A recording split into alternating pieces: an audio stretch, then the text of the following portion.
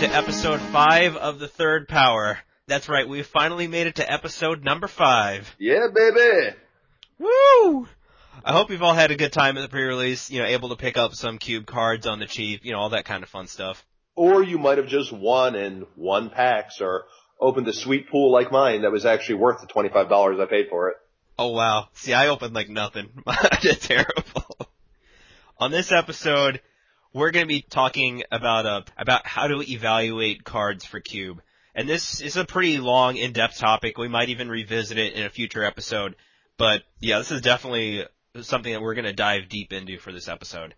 Absolutely. And it's something that's really topical right now because of a new set coming out.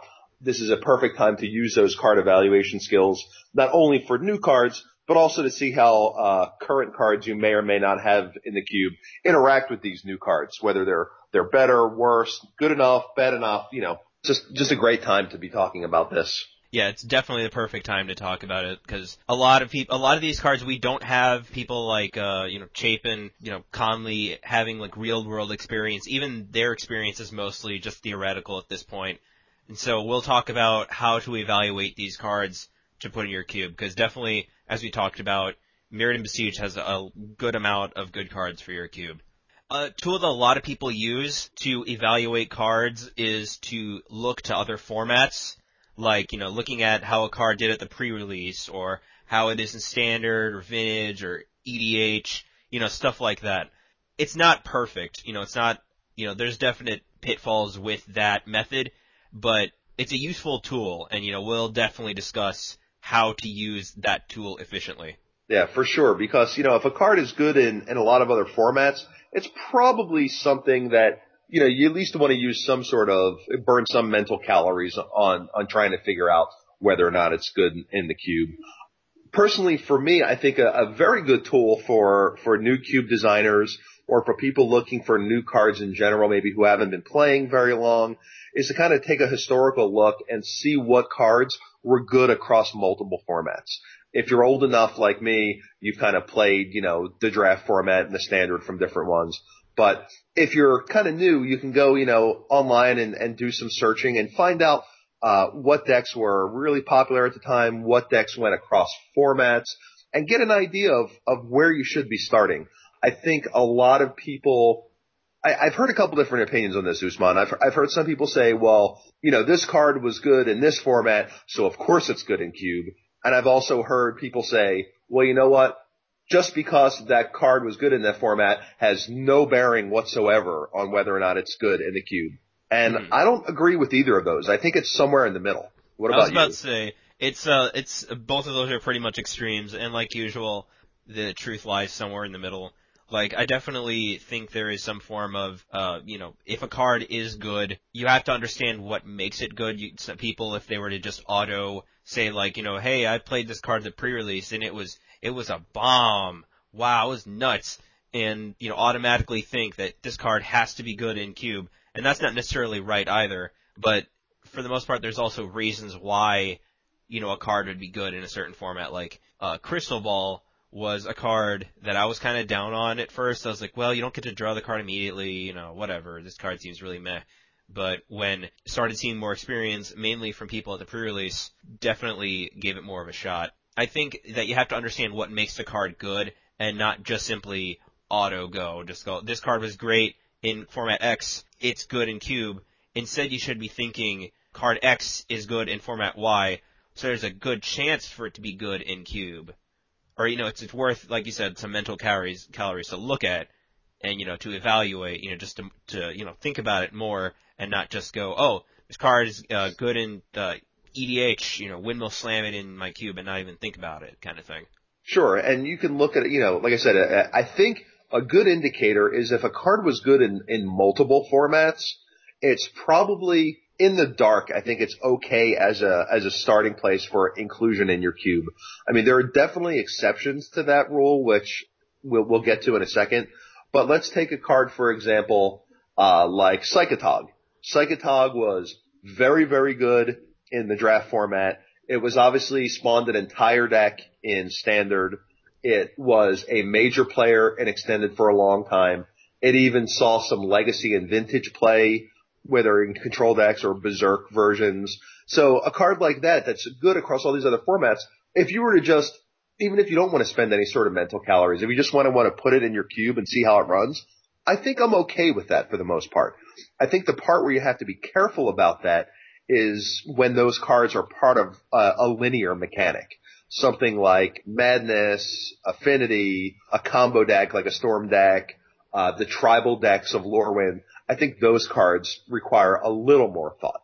I think a good example of that we were talking about before the show here was the Madness decks. Now the Madness decks were a major player in Standard while they were there. They were a major player in Extended.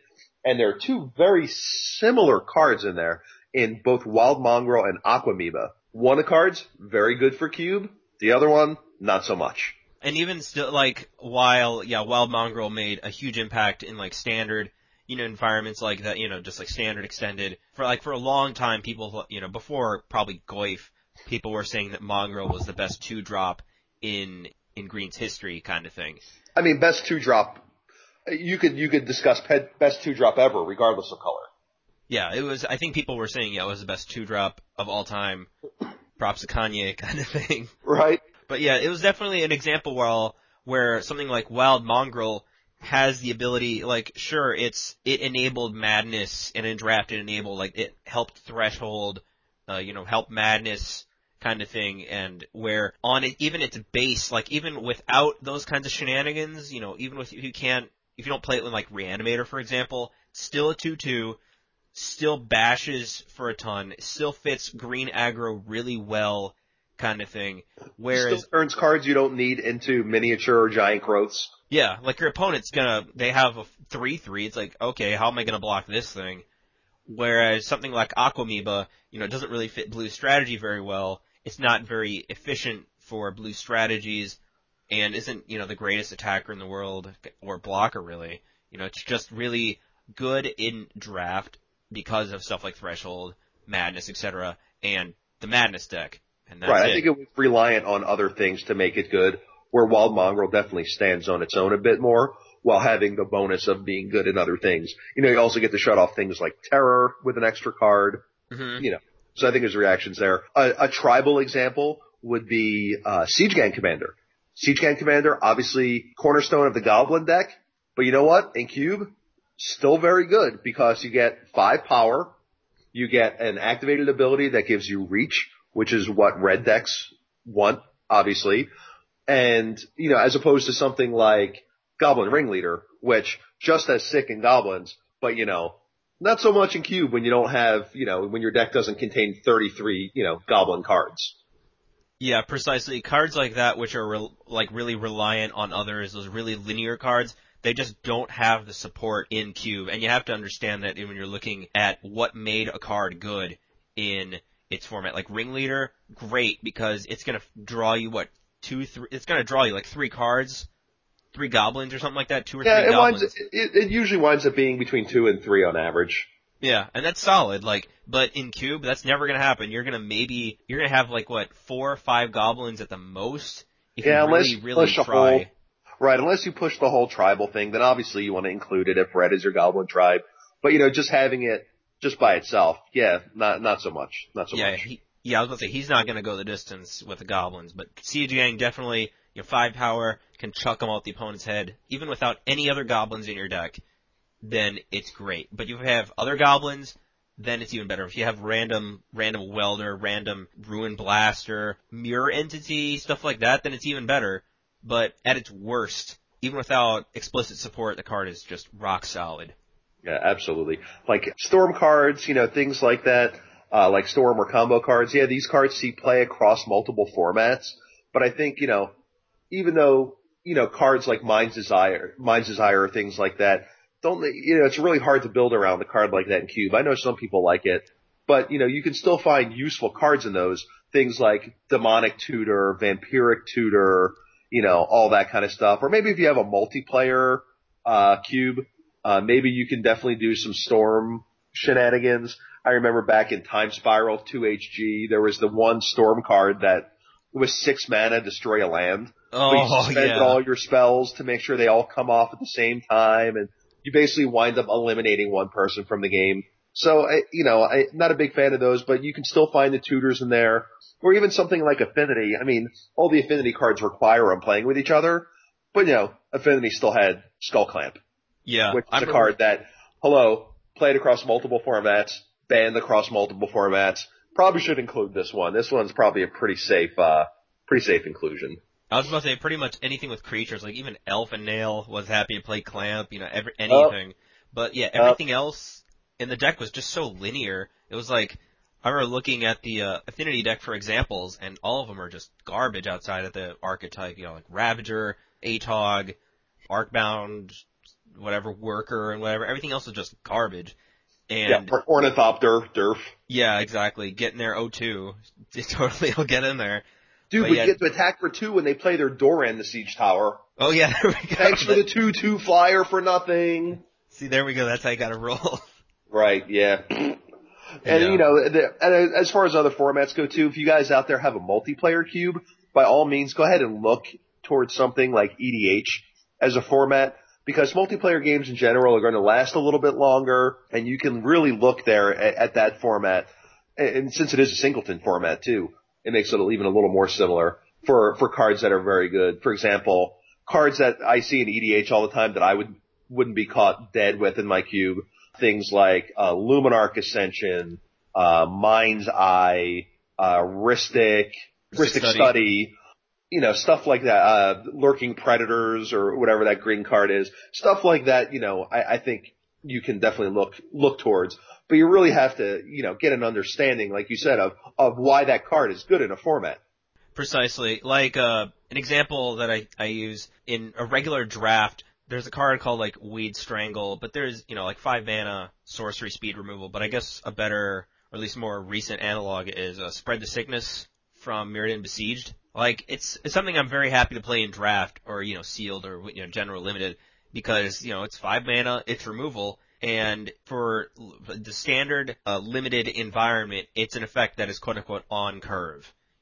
I'm happy to pay 5 mana for removal, but if someone were to automatically think that this card is good in draft, therefore it's good in cube, if they were to play like a Weed Strangle in their commons cube, for example, even in commons, 5 mana is way too much. It's way under the curve for removal effect. Like, you should You be mean way paying, over the curve, right? yeah, way over the curve, because it's just terrible. Like, I'm not paying 5 mana for removal in my commons cube. I'm paying 2. Right. And so if I'm paying like 3 plus, for some kind of removal spell, it had better be really good. Like, go to the face, or, be some kind of multiple, Vindicate, Maelstrom Pulse, things of that nature that are just super powerful for, the extra mana. Yeah, precisely. And, it was one of those things like, in some commons cubes that I saw, I don't know if necessarily Adams was one of those, I think it was, but there was some other commons cube that I remember seeing back in the day, where he assumed that, pingers like Prodigal Sorcerer, Prodigal Pyromancer, like the Brimstone Mage, even though it's an uncommon, but, the same kind of creatures, the pingers, assumed that those were good because they were windmill slams in draft. Like, you don't pass a Prodigal Sorcerer in Time Spiral, or even Pirate Ship, because it was so good. It was, Yeah, I remember just a recent, like a triple M11 draft I did. I had like a 4X Prodigal Pyromancer deck.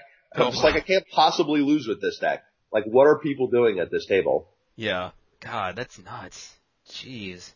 But yeah, it's like both Adam and that other guy, they automatically assumed that because pingers were good in draft, they were good in commons. But that's not the case, because those are effects that are over the curve.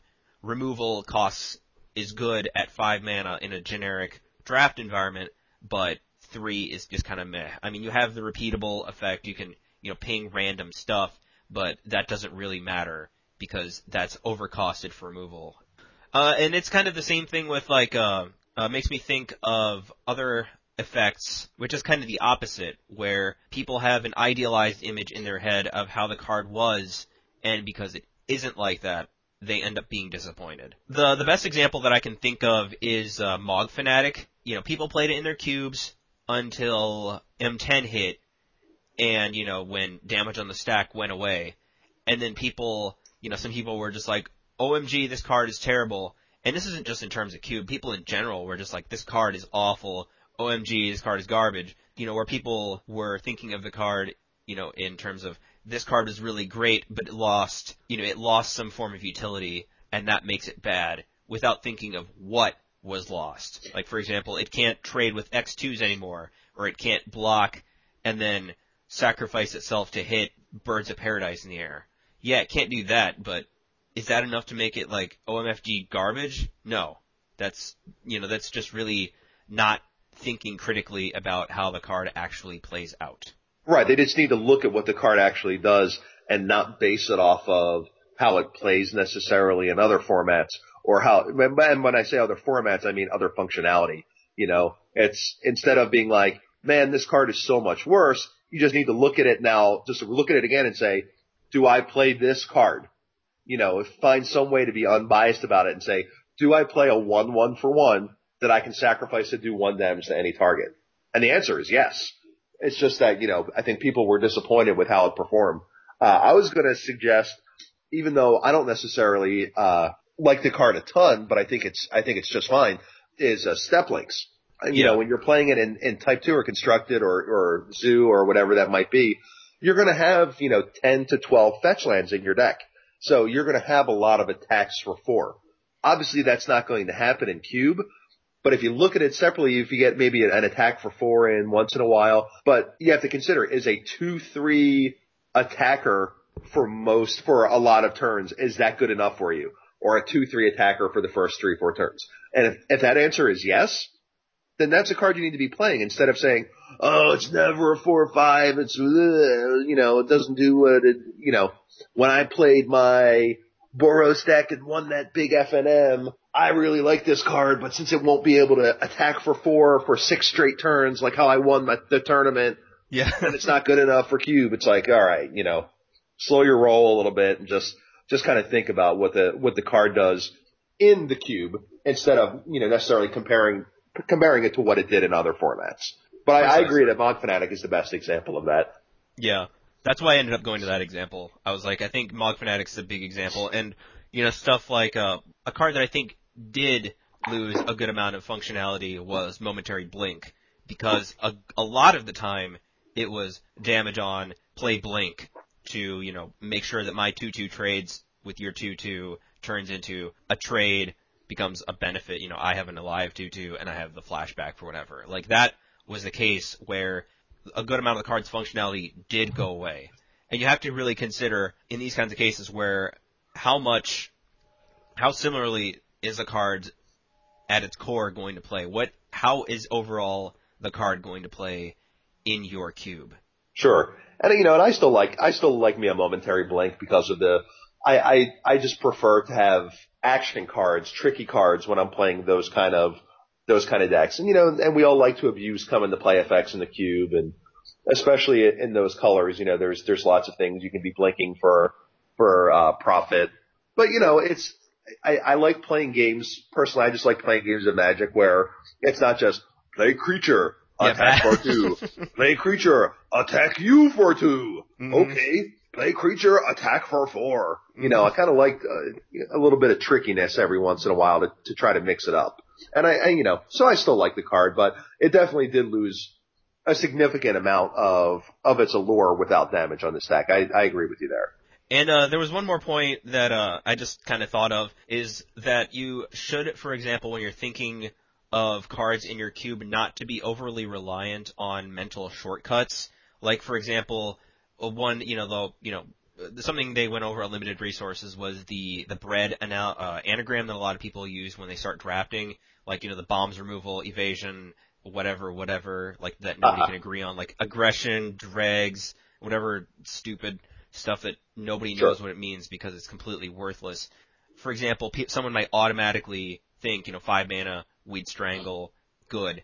But another thing is that, for example, people, like, one of those things you're taught when you're starting to draft is that 1-drops are terrible in draft and people just auto-assume it's like, oh, it's a 1-drop, it sucks in draft. But they don't remember why, for the most part. It's like, because 1-mana 1/1s, for the most part, don't have an effect on the board state, for the most part. They're just like Ication Javelineers, maybe, or, just like a terrible 1/1 flyer for 1, like a Suntail Hawk or something. It's not going to have that much board impact. but that assumption does not hold in Cube. Like, that's not going to apply to a Mog Fnatic, Wild Dogs, Isamaru, Elite Vanguard, stuff like that. And also because your Cube should have the app support for those one drops to make aggro viable. And if there are people out there talking about the mental shortcutting real quick, if you guys haven't read Gavin Verhey's article from last week on Star City about, I think the title of it was How to Jump Off Niagara Falls and Live, basically talks about falling into those mental shortcutting mistakes and basically how to combat those. It's a very good read. You guys should definitely check it out. You linked it to me a couple days ago, and I was like, "This is brilliant! Like, this is an amazing article." We'll drop that link into the show notes for sure. Yeah, that's definitely going in the show notes. And for the most part, the cards you talk about have been pretty easy to evaluate. Just like Mog Fnatic, good, play it. Bash, you can wear equipment, whatever. But there are some other cards that require support and therefore require a little bit more thought. Okay, which one? One of the best example that I can think of is your good buddy Stoneforge Mystic. Yeah, Stoneforge Mystic. Yeah, get there. Like, at first when I saw the card, I was like, man, this card's like a barely better Squire, 1-2. And I've said this example plenty of times, but I'll go through it again. It's like, oh no, it's a 1-2, it's a Squire, and you have your equipment, and if you already drew it, then it's a terrible Squire, and you're not gonna have the toolbox kind of thing, and it sucks. It makes no sense. Why would you play it? This card sucks.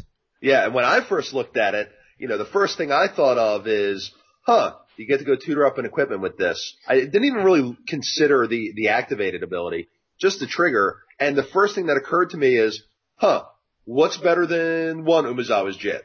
Two Umezawa's Jit, obviously. So it seemed to me to be just a slam dunk inclusion. However, you're not going to play this card if you're not playing a significant number of equipments in your cube.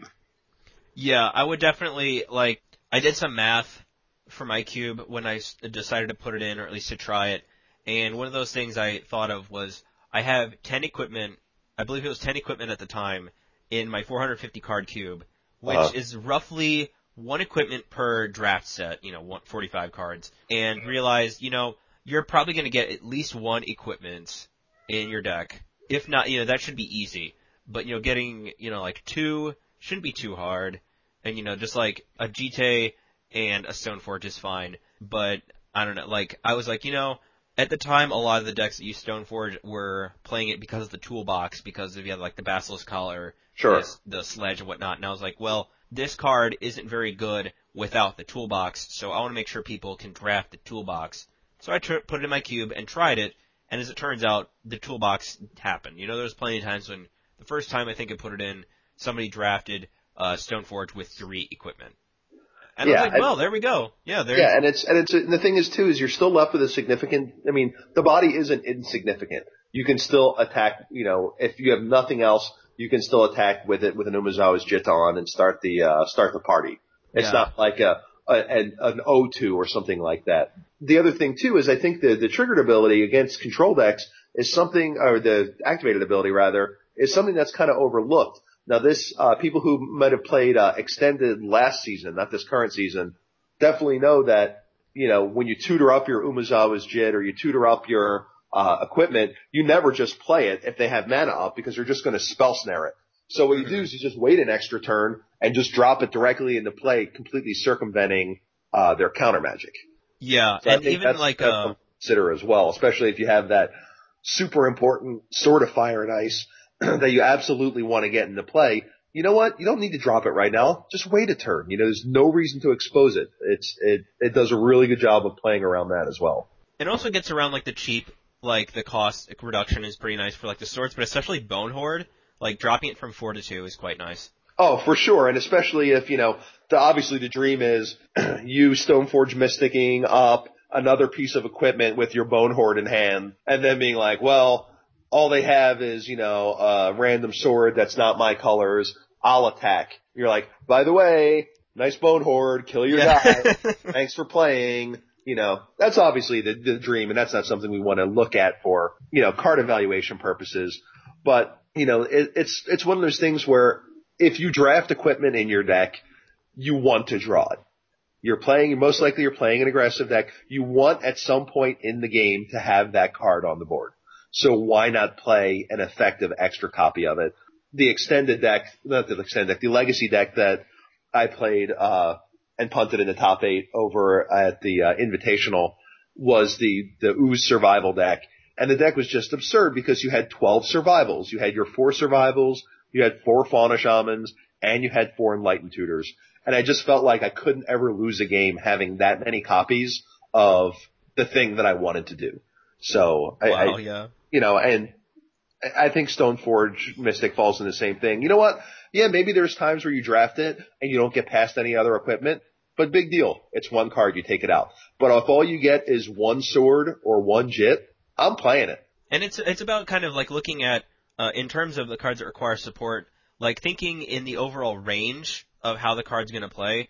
Like, yeah, there are going to be times when you draft it and you get no equipment, and that sucks. Or you might just get a Bone Splitter or something, and it's like, it's not going to work out. But you have to realize the range of the effect of the card. Like, how often am I getting the 1 equipment? How often am I getting the 2 equipment with it? And things like that. Or like, another example is, something like Green Sun Zenith, which is all theoretical at this point, because I haven't really had much of a chance to test it, is how often are you getting the deck with the Primus, the Terastodon, the Simic Sky Swallower, the stuff like that, versus the times when you don't get it and you're just kind of playing it in a kind of mid-range shell without something to ramp into or something. It's all about just evaluating stuff like that. In terms of, and there was something that I was thinking of, what we were talking about was evaluating a card. We're going to talk about card evaluation using card examples, just as kind of like a way to look at it differently. And the first one is Hokori Dust Drinker, which for those who are playing along is 2 and 2 white for a 2/2 with essentially Winter Orb effect. Lands don't untap during your untap phase, and I think it's like during your upkeep you untap 1 land or something. Yep. Well, I feel like this is a card that a lot of people evaluations are a little bit off on it. I think people tend to look at a card in very black and white terms. And I think what the first thing people look at is I'm spending 4 mana and all I'm getting is a 2/2. And all they're going to do is they're just going to kill it and they're going to trade their lightning bolt for my 4 mana spell and it's awful. But forget to look at the fact that this is a card that you want to be playing. Likely you're going to be playing some other drops first. You're going to have some other creatures on the board and you want to drop this card when they tap out or very close to it to try to do something to put themselves in a position to catch up. And immediately you tie up all their mana and your remaining guys and your Hokori are there to clean up because that 2/2 body is something you want to be beating with them. You don't want to give them time to draw out of it. You want to play this card and the 2/2 body is actually helping you to win the game and do what you're supposed to be doing. Would I rather have a Winter Orb? Yeah, ostensibly Winter Orb is just a better card. It's only 2 mana. It's a little harder to remove. You get to cast some other spells. But you know what?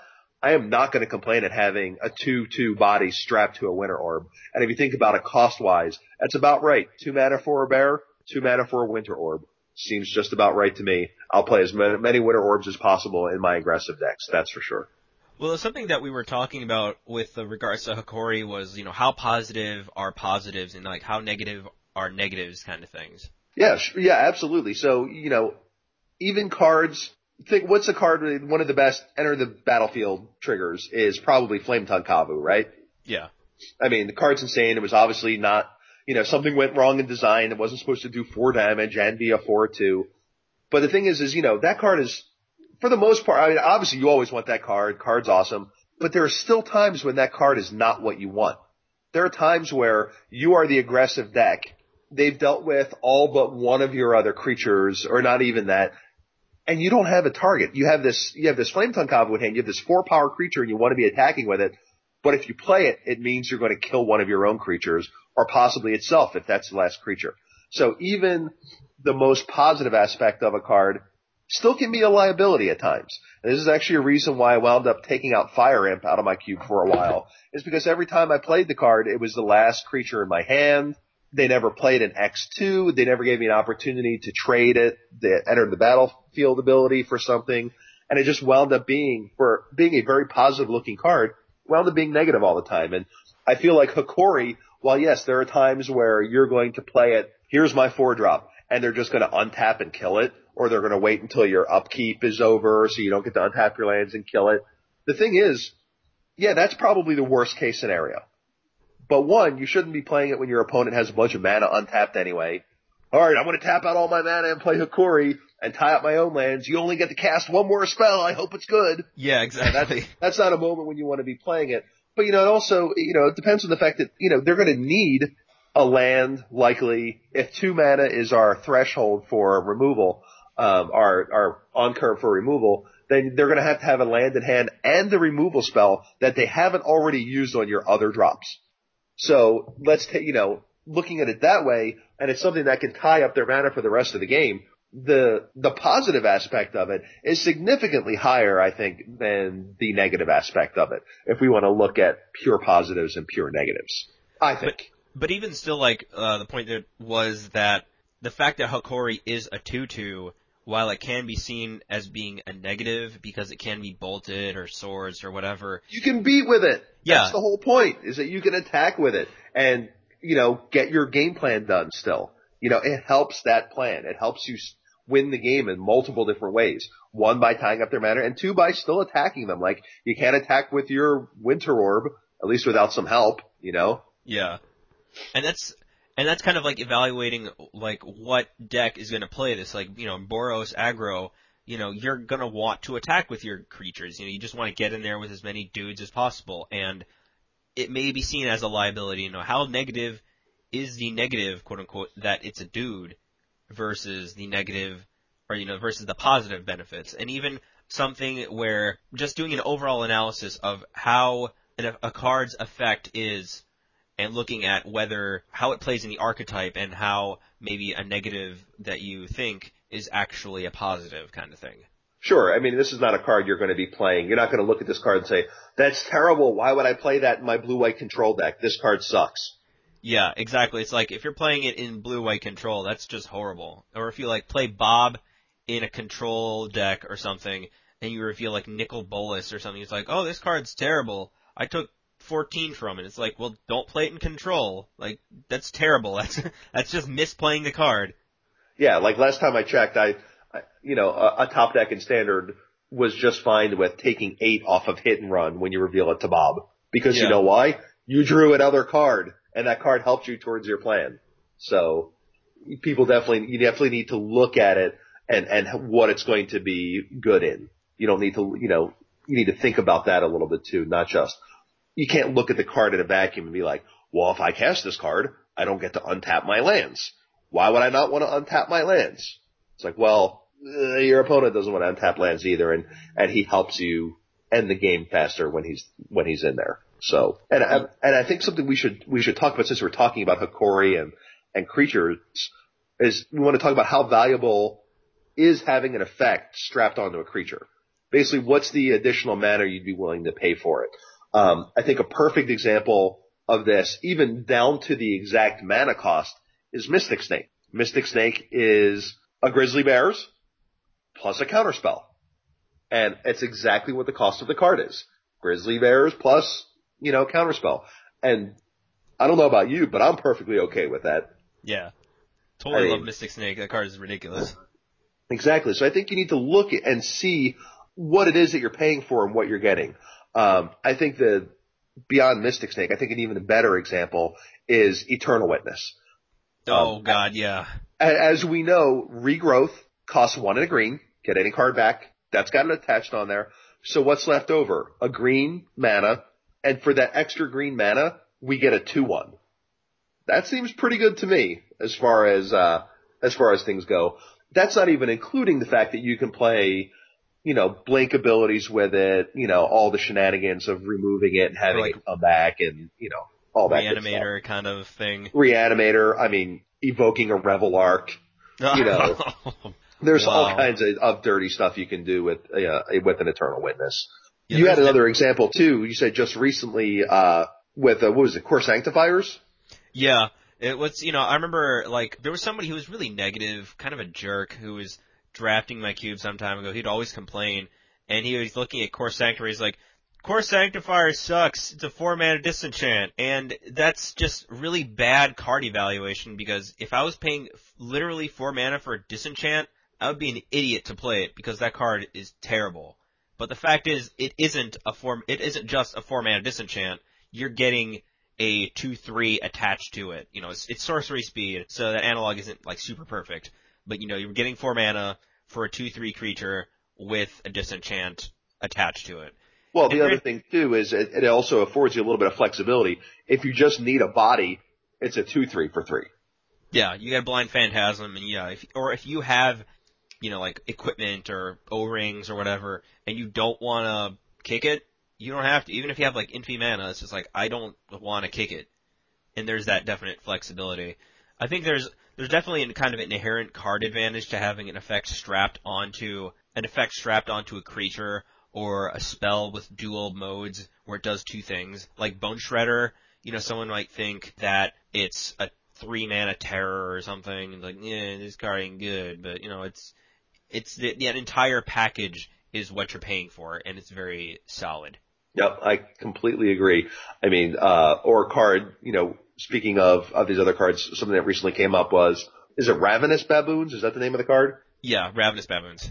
That it's 3 and a red for a 2/2, and when it comes into play, you blow up a non-basic land. And you have to look at it, you have to evaluate that card separately and think, okay, is a 4-mana land destruction spell that only hits non-basic lands, is this good enough? Well, no, not by itself. You have to look at the entire package, though.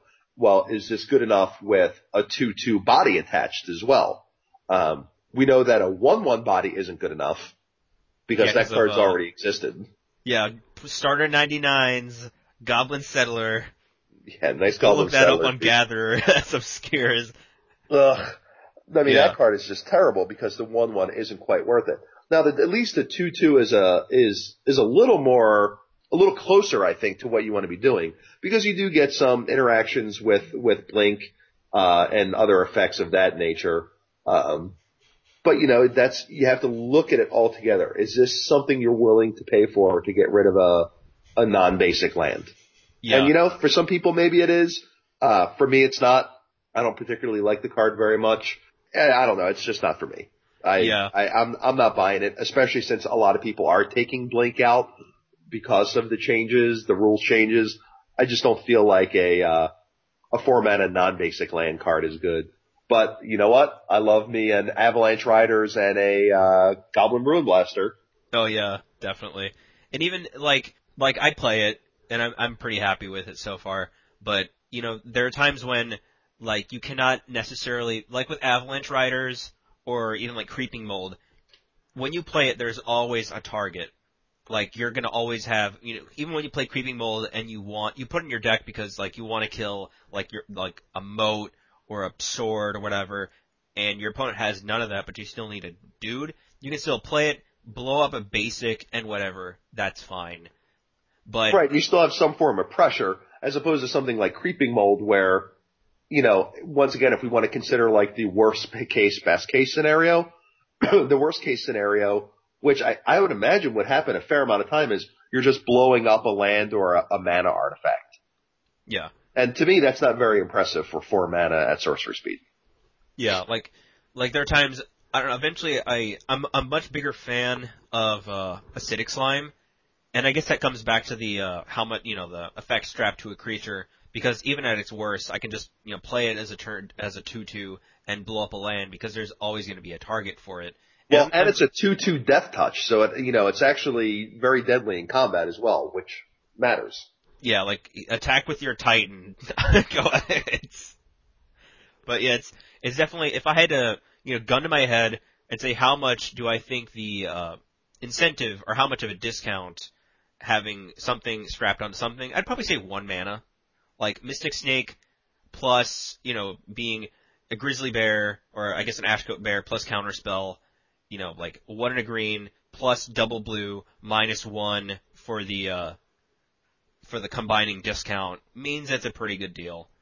Even something like Indrik Stomp Howler, which is, essentially, it's granted not for cube, but in terms of general design, just 4 and a green is essentially Dirkwood Boars, Naturalize is 1 and a green, and you're getting, however much, 7 mana worth of effect with Indestromp Howler for 5 mana, and that's solid.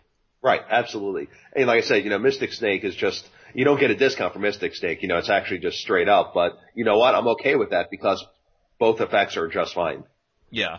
Like, yeah, I'm never like, yeah, give me a grizzly bear, but, whatever. Like, that you're getting that effect strapped on, you get those 2 effects strapped onto 1 is solid. And even, this doesn't even apply just to creatures, it applies even to spells, like Dismiss, which is, double blue, counterspell, or Dismiss costs 2 and 2 blue, counterspell, draw a card, which is kind of like if you pay 2 for a draw, and 2 blue for a, counterspell, or, stuff like that, where someone might look at it and be like, yeah, this looks okay, not that good, but, the fact that you get those 2 effects strapped onto the effect. Right. You basically get 2 effects for 1 card. Yeah.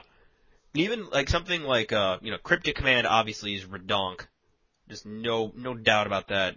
But even, like, Arc Trail, there are times when you'll have to, like, shock yourself or shock one of your dudes to dome your opponent for 2. But overall, the range is very solid because you're getting the 2-for-1 advantage. Right. And this applies to flashback spells too. Things like, Firebolt, Call of the Herd, Deep Analysis, Chainer's Edict, while in and of themselves, if you just look at it, you just look at the first part of it, alright, a Sorcery Speed Shock, a 3/3 token for 3, draw 2 cards for 4 mana with no drawback. They're not very impressive, but combine them with the fact that you're going to get an additional use out of them.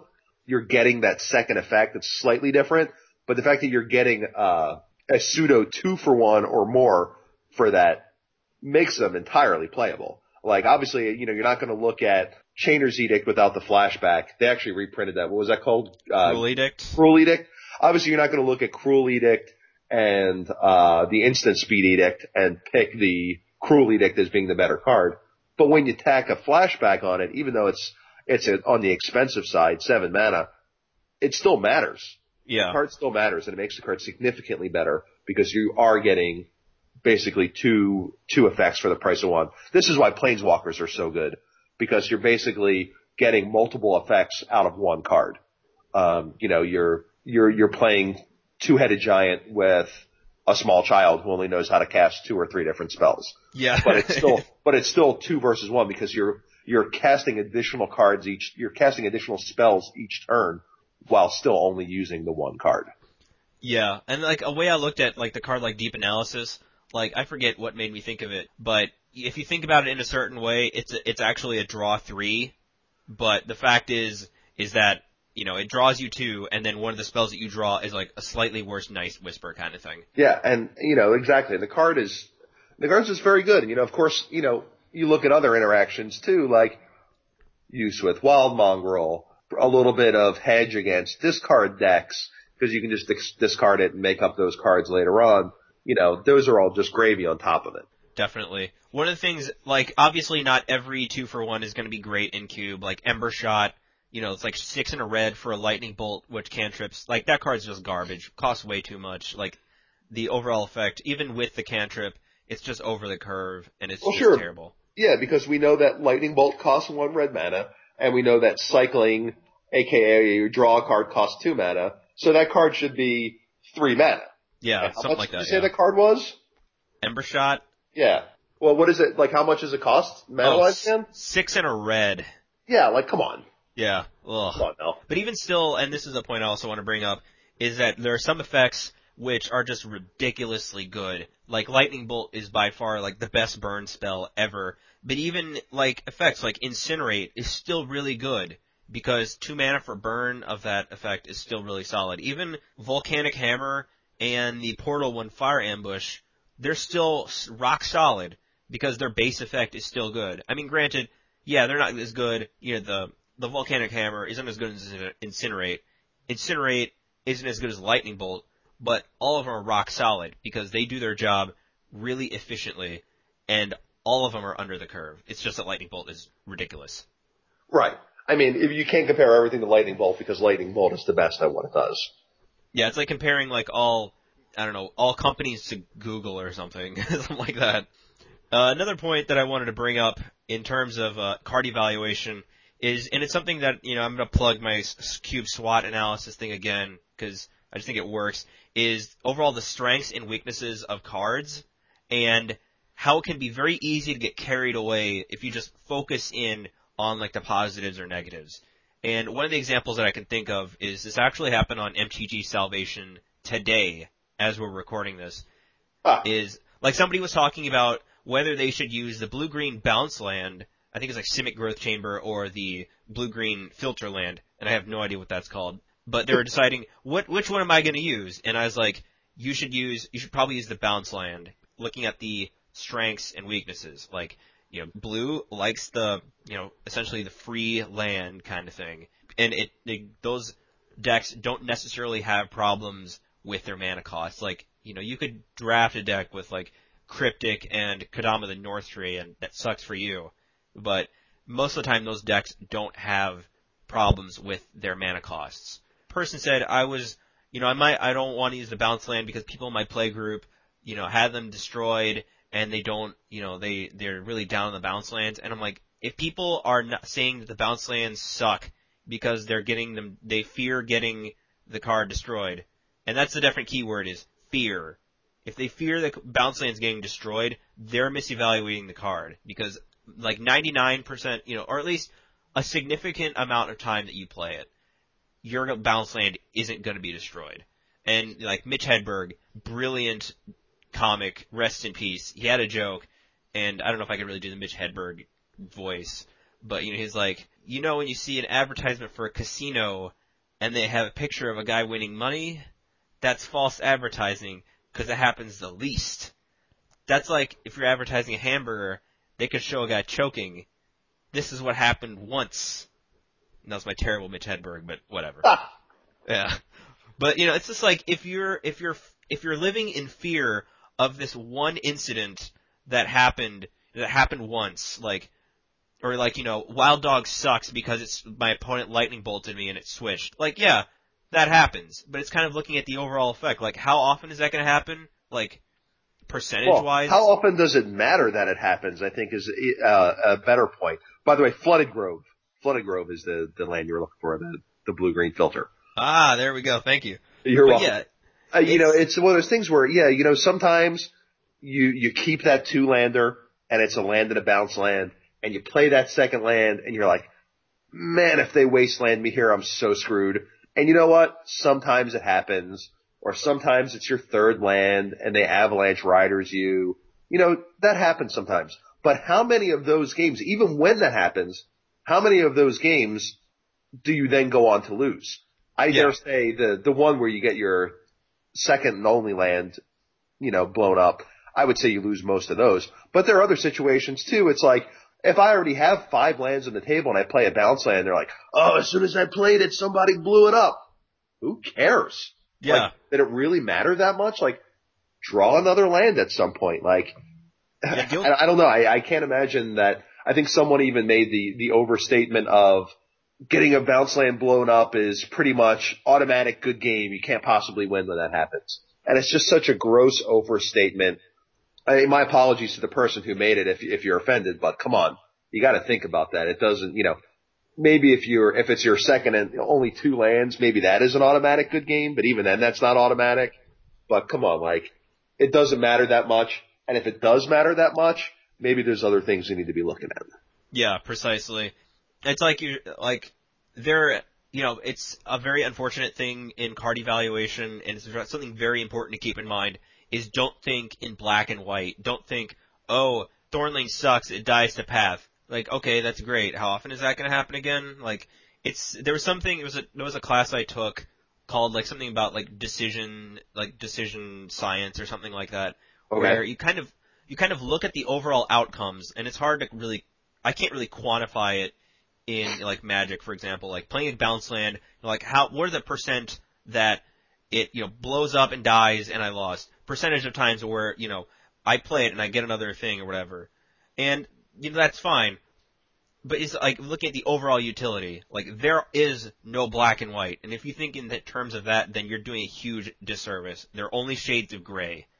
Yeah, some of them are darker, some of them are lighter, but it's all the things fall somewhere in between. Yeah, you know what? We all love awesome stories. Everyone has your ridiculous beat story of how, like, what someone did to you or what you did to somebody else. Like, for example, Rite of Replication is one of these cards that just comes with all these awesome stories of, hey, this one time I copied I don't know, let's Terastodon. say Terastodon, and I blew everything up, and whoa, this card's amazing. Or one time I made 6, Exalted Angels, and I couldn't possibly lose. Or, oh man, there was this one time I made 5 copies of the Sundering Titan, and I blew up all his lands, and it was awesome. Like had to, walk out of the room with a pillow on my lap because it was that cool. But, Jeez. when you look at it, I don't play clone either. Yeah. Clone is something that, 4 mana effect, a little bit easier to cast, has other interactions with blinks and reanimation and stuff like that.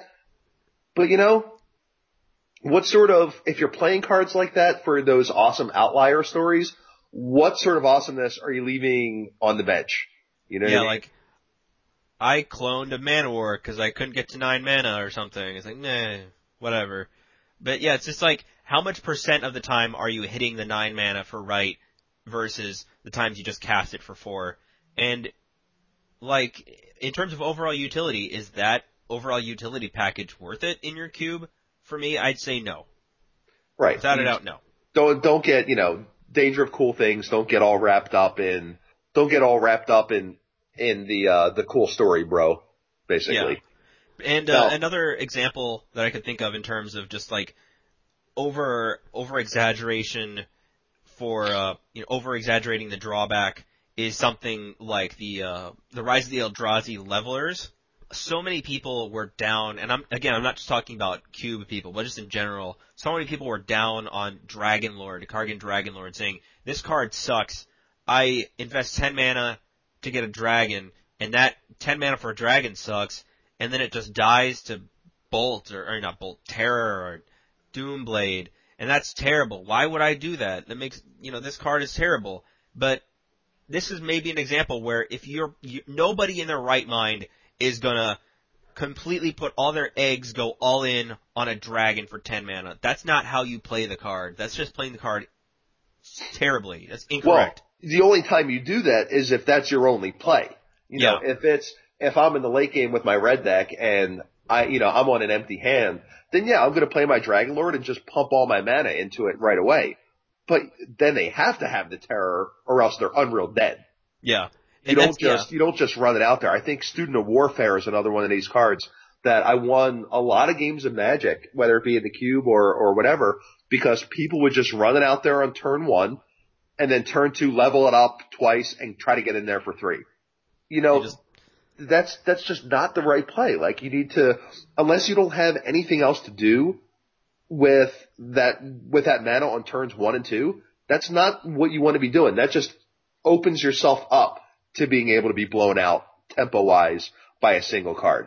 Don't give your opponents that opportunity. Use your mana wisely. Use it where you're supposed to be using it for. I mean, like I said, if that's your only play, then by all means go ahead and do it. Or if you can successfully reason why that would be doing it, okay, this is post-sideboard. The only thing I have in my hand is 2 more Students of Warfare, so I don't want to throw another one out there and open myself up to Pyroclasm. Like, if you can come up with a significant line of reasoning, why not to do that? That's fine. But the beauty in a lot of the levelers is that it turns their cards that have use both in the early game and in the late game have a more powerful effect. They're basically scalable creatures. They're like X-spell creatures. Yeah. I'm fine. A 2/2 for 2 is fine in red, and you're just getting it up to 4 mana. And, again, we're not, when I'm playing it, I'm not going all in unless I have to. It's like, eventually it'll get to a 4/4, and it'll get in there, and it'll probably die. Like, I can't remember any times when it became an 8/8, but I'm not going to evaluate it. Like, I've done it in standard quite a bit. Nice. Yeah, and it's just like big giant flyer they don't have the removal spell, they're dead. Because, Yeah, they're using all their spells for everything else that you have.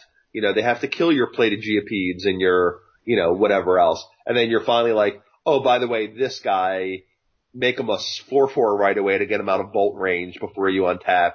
And then, well, I hope you draw something because I'm attacking you for 10 the next turn. And if they don't have anything, well, you just get them sometimes. Yeah, precisely.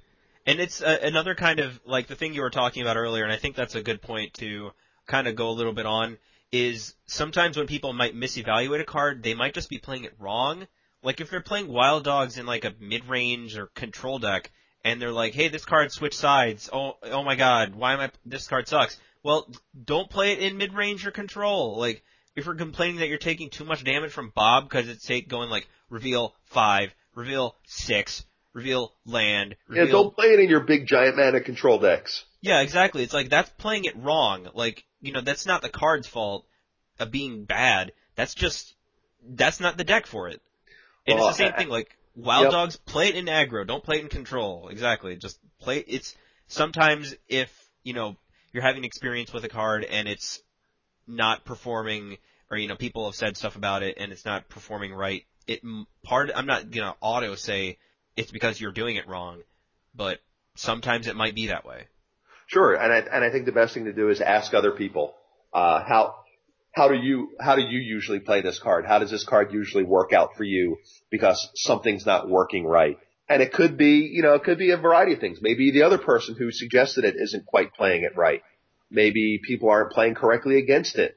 Or maybe the card just works differently because what you didn't realize is they have a tribal cube, or they have, their playgroup doesn't like spells that cost less than 4 mana. You know what I mean? Like, it could be any number of things. But I think a very good thing to remember in all this card evaluation stuff is there's a thing that we like to talk about, or I should say gets brought up, and that's the whole terminate test. I believe we've even mentioned it before on this broadcast, or the vindicate test, or whatever you want to call it. And basically, it works for things besides creatures. Basically, if you're spending a bunch of mana, you just have to look at what kind of return you're getting on your mana investment. And if you're getting multiple effects that are all very good and all undercosted, then yeah, that's something that's good. If you have to wait, if you're paying 8 mana and all you get is a 4/4 that, every once in a while might do something cool, like, yeah, you got to kind of look at things a little more. I don't think that terminate test is exactly applicable to creatures only. I think you can look at it on pretty much everything. Even things like counterspells, like how much mana do you want to be paying for a counterspell? How much mana do you want to be paying for a pump spell? Just kind of look at what you're paying and what you're getting. It's kind of like what you do in the store every day. Yeah, when you pointed it out to me, the whole terminate for things other creatures, it was like one of those eureka moments, like, oh my god, that's perfect, that makes so much sense. And that's something people just don't think of in general. Like, Debtor's Knell, I think, is a perfect example. People get the dream scenario of, being able to recur everything and whatever. But just looking at especially, I think it's important for finishers, more than maybe just like 4-drops or whatever, but especially important for finishers because you're looking for those big effects to win you the game, and you're putting a lot of investment, like, it's not as important on like a 4-drop, like Hero of Bloodridge, or Hero of, Bladehold. Bladehold. It dies to terminate, that's fine. It's a 4-drop, you're not putting all your eggs in that basket. But, something like, Debtor's Knell, or a, Obelisk of Alara, or, some other overcosted EDH card or something. Just, what kind of investment are you getting? And again, just looking at the overall range, like how much effect overall are you getting from this card? Like if the overall effect isn't worth it, it's not worth it in your cube. And again, like you said, it's like when you go to a store and you make decisions, like, life is all about making decisions on how much bang you're going to get for the buck kind of thing. And exactly no exception in cube. All right. Personally, I like Debtor's Knell because the card does win games by itself. It obviously doesn't do anything. It's got to survive a turn cycle, but I can think of very few examples where my opponents or myself have played that card and had it not win the game for you. So you have to make evaluations based on what you're doing. I know it's a big investment, but you know what? In my testing, it's paid off. It's Yeah. paid off almost every single time. While I'm actually thinking about, and most likely will be taking Obelisk of Alara out of my cube. While it is very good at times, I just feel like it requires way too much legwork after the fact to get your value for all the mana that you spend. Like Yeah. a lot of times for Debtors now, that is one upkeep, and I'm pretty close to even on my mana investment. While I feel like with Obelisk, it's taking multiple activations, which cost 2 mana each time in order to get close to value for the mana that I've spent. And the thing about Debtor's Knell kind of makes me think of a point, like, if you're using, like, I remember some people when they were talking about the card was like, Debtor's Knell essentially is gives two creatures suspend counters, and, like, it gives them, I forget the example, it wasn't a very good analogy, it was like, give us suspend counters, and if you're using other cards for analogies, like, I usually try to think outside the box, cliche as it is, like Wormfang Drake, Bone Horde, things like that, where you think outside of the box and think of, trying to use other cards as analogs, but they have to be relevant. Other times it's just, if you don't, it's just bad. Sure. And I think, like, stuff like looking at, like, the Terminate test, things like that, is that it's very important when you're looking at cards that there should be a cap on, like you should only have a certain amount, like mass removal, blue finishers, or really any finishers, where a card can be great, like Consecrate Sphinx. I think it's a great card. It's just not good. At least my personal opinion is, I just don't think it's good enough to beat out, like, Frost Titan, Sphinx of Jwar Isle, Kaiga, Battlesphere, Moloku. Coil Engine. Yeah, it can't crack that. It's not good enough. And there's only room for so many high cost finishers. It's like when I talk limited resources, it's like, it's like the Lord of the Rings movies, like the last Lord of the Rings movie. You can't have like 50 endings. You only need one or two finishers. You don't need like 10. Otherwise, you're just doing a disservice. And I think definitely this is like a really good example is when you're looking at multicolor cards, and granted, it really isn't super relevant with Mirrored and Besieged because there was 2 multicolor cards, is looking at multicolor and looking at what the color pair, like its strengths and its weaknesses and what it needs. Like on Twitter, somebody was asking, what should I use? Glissa, the new Glissa, or Nath? And I was like, Glissa, for sure. Because while Nath may be nice against control or whatever, you have to understand that green has a ton of great green 5-drops already. It has, Stomp Power, Genesis, Thornling, Northtree, like all of them, and then even the ones in black, Obnix, Shriekmaw, all of these totally outclass Nath. And for playing a card that's more restrictive on mana, like, why would you want to play that? It doesn't fit the combination very well. And granted, Glissa, it's not going to recur artifacts a lot of the time, but green should be able to deal with the mana cost fine. And even if it played on turn 4 or whatever, that's fine too. It's just looking at the overall package. Yeah, I mean, the thing is, just a bear in combat too. I mean, First Strike and Death Touch, especially, just even before the rules changes, those two things together are just make it impossible to fight with in combat. Yeah, Just it's like, make it good luck. impossible. You need protection or you're dead, essentially. Right. Yeah, this card is going to pretty much own you if you try to interact with it inside of combat. Yeah, like I think it's probably the 6th best green-black card. I'm like, I really want to put it in, but I just don't have the room for it. And that's one of the things. For me, I think it's 7. I couldn't tell you what the other 6 are. We were kind of running out of time here a little bit, so Yeah. I don't want to go through all that. But I got to tell you, it's close. It's close, and it's making me think about it. Well, why don't we? You know what? We've talked all this and how you evaluate cards, and why don't we wrap it up with an example? Why don't we go ahead and pick a card, or have a card from the new set, and kind of apply what we've talked about. Now, an example that I was thinking of was the red hero, aka Hero of Oxid Ridge. Oh, okay, that's the hasty one, right? Yeah, hasty battlecry, haste battlecry, stuff that can't block, all that goodness. And that was a card I was kind of slipped under the radar. I think it did for you also. Yeah, I looked at it and I was like, okay, well that's a card. And I really didn't think about it until going back and thinking, okay, well you know what? Let's go, let me use my, card evaluation skills that I've learned and let's look at the positives and look at the negatives. And the more I thought about it, the more I'm like, man, I think this card will work really well. I think some of the positives, obviously it's got a good power to mana ratio. You're getting 4 power for 4 mana.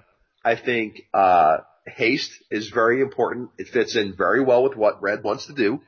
And I think the battle cry not only works well in red, but I think it works really well with haste too. Yeah, that's the thing. It's just like haste, and it's like they don't see it coming, and you're just attacking with your horde that has battle cry is really nice. Well, yeah, because at the pre-release I was playing the 2/2 guy. I also had the 4/4 guy for 5 mana, and like every time I played this card, this battle cry card, I wanted to play my card and then attack with my guys, but I'm like, I don't get the bonus yet. Yeah. I really want the bonus the turn I play this card. And that's exactly what the hero does. It gives you that bonus right away. Not to mention the triggered ability. I mean, the kind of decks that, may give red decks the most fits are the ones with 0/4 walls, with 1/3s, with big guys like this. And that triggered ability just completely knocks that out of the park. Yeah, like nice how many wall of times denial in your right there. red deck are you like, you might be on the draw and you're like, turn 1, Jackal Pup type card. And they're like, turn 2 Wall of Omens, good luck to you, sir. Mm-hmm. And you wind up having to spend all this extra time and resources trying to kill it. This completely takes that away. Absolutely. Yeah. And that's kind of like a nice little gravy thing as well. Like, even 4 power, 4 mana, haste, and battle cry is really nice, but the trigger thing is nice too. Like nice wall of denial there. Nice circular Yeah, drive. Wall of Denial is just such a nightmare card for aggressive decks. Yeah. And wow. I didn't even consider Wall of Denial. Yeah. Just, it's like a removal spell that removes your best creature every turn. Yeah, it's essentially Maze of Ith. Yeah, it's unbelievable. Especially since red decks are not going to be playing the mass removal. Like, they're not going to be playing Starstorm or like. You got the Starstorm for 8 to get rid of that guy. Yeah, and it kills your own dudes as well. It's like. Right, like what nice, I can't think of a single red creature that's going to have more than 8 toughness, But geez, like if you have all that mana, you should just be killing them anyway. Exactly. And so all these positive things pretty well. As far as the negatives, 2 toughness. Yeah. Yeah. I mean, it seems like this is a card, and also thinking about as far as what red does, I think red 4-drops, I think this fits well into what red 4-drops want to be. You don't want to cast your 4 mana and then have to wait for something. You want to be able to attack with it right away. It gives bonuses to other things. Even the worst case scenario, I'm spending 4 mana. I say I have no other creatures in play. I'm spending 4 mana for a 4 power haster. Yeah. You know what? I think that's alright. I think, it's to the point where, a lot of people play, Vengevine just because it's a 4 power haster for 4. Yeah, precisely. Yeah, that's what I thought when it was spoiled. I'm like, 4 power for haste? And I think people were iffy on putting that in their cubes. They were like, oh, it's not gonna be that good. I'm like, it's 4 power of haste for 4 mana. And, if you sandbag some, 1-drops or whatever, you can do it. But even if you don't get it back from the grave, whatever. 4 power of haste for 4. Great. Right. And, so worst case scenario, not that bad. Best case scenario, you're like 1-drop, 2-drop, they play a wall, you're like 3-drop, maybe they play another wall, you're like, this guy, attack you for 1 million, nice walls, idiot. Yeah, exactly. So it seems to me that the needle is more towards full or awesome than towards empty or awful. So yeah. This card, it seems like a pretty natural fit for the cube. Yeah, even if they have a dragon that can block it, that's still fine. You don't have to charge into it. Or if they have a 2/2. Yeah, exactly. You don't have to just ram it in there, just because. Well, this guy has haste, I should attack with it. No, maybe you want to wait a turn because you have a burn spell in your hand and give yourself a chance to remove a blocker first. I think that's one of those mental shortcuts we were talking about earlier. Look at card. Card has haste. AKA must attack each turn if able. No, you don't have to attack with the card if it's not advantageous to you. That's, that's the way it works. And exactly. It's that's just playing the card correctly kind of thing. Yeah, just waiting another turn so you can flash back a firebolt. Even if they do have a dragon to block, sometimes, and you have to attack just to get damage through, sometimes that's fine. Like if you're a Jackal Pups and your Blood Knights and your, Chimeric Idols and whatever you're going to get through, that's fine. Just look overall, just look overall at the thing. Now, sure. I mean, maybe you just want to cast it too because you have a bunch of 2-power guys. If you have a bunch of 3 toughness guys, you know what? Maybe you do want to attack with it because at least you're wrathing their board and you're going to be left with creatures afterwards. So you have to evaluate it to make the right play instead of making that mental shortcut. Exactly. Now, speaking of mental shortcuts, we don't want you all to think like, oh, use this card because they say it's good. Use this card because they say, or don't use this card because they say it's bad. This is all about teaching you lessons to do this on your own. If you're going through Gatherer looking for cards and you see a card that looks interesting or whatever, this podcast is all about giving you those tools. And in the future episode, I don't know when we're going to do it exactly, but we're going to talk about what to take out from your cube. Because it's pretty, being able to identify a good cube card is one thing. It's if you have a cube, assuming, like figuring out what to take out is like the much harder part, I think. Yeah, one of the hardest things in Magic. Sideboarding, it is really easy to sideboard cards in. It is super hard to sideboard cards out because sometimes it's really obvious and sometimes not so much, I know I should be bringing this pro red creature in against the mono red deck, but what card do I need to replace it with? Which card that might not be super obvious do I need to replace? Precisely. And that's the big thing. Even like, it took me like 2 seconds to figure out that Black Sun Zenith was good. It took me a lot longer to figure out what to take out.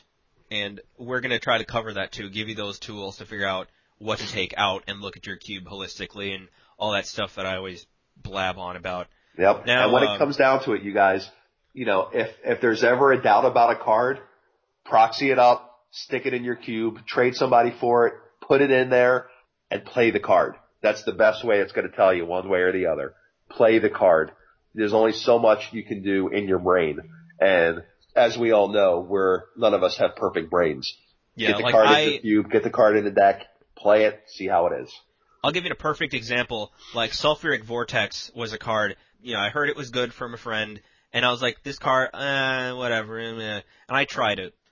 Villain, I played Vortex. Villain responds with Vendilion Click. I forget what it takes out, whatever. And then it just kills me in the race. And then after that, I was like, oh, guess this card isn't very good. But you know what? That was a terrible sample size. That was one. Right. One sample size, and that's it. And you can't evaluate a whole thing based on one sample size. It's like, going to a restaurant and, figuring out that the place sucks because your waiter was mean to you or something.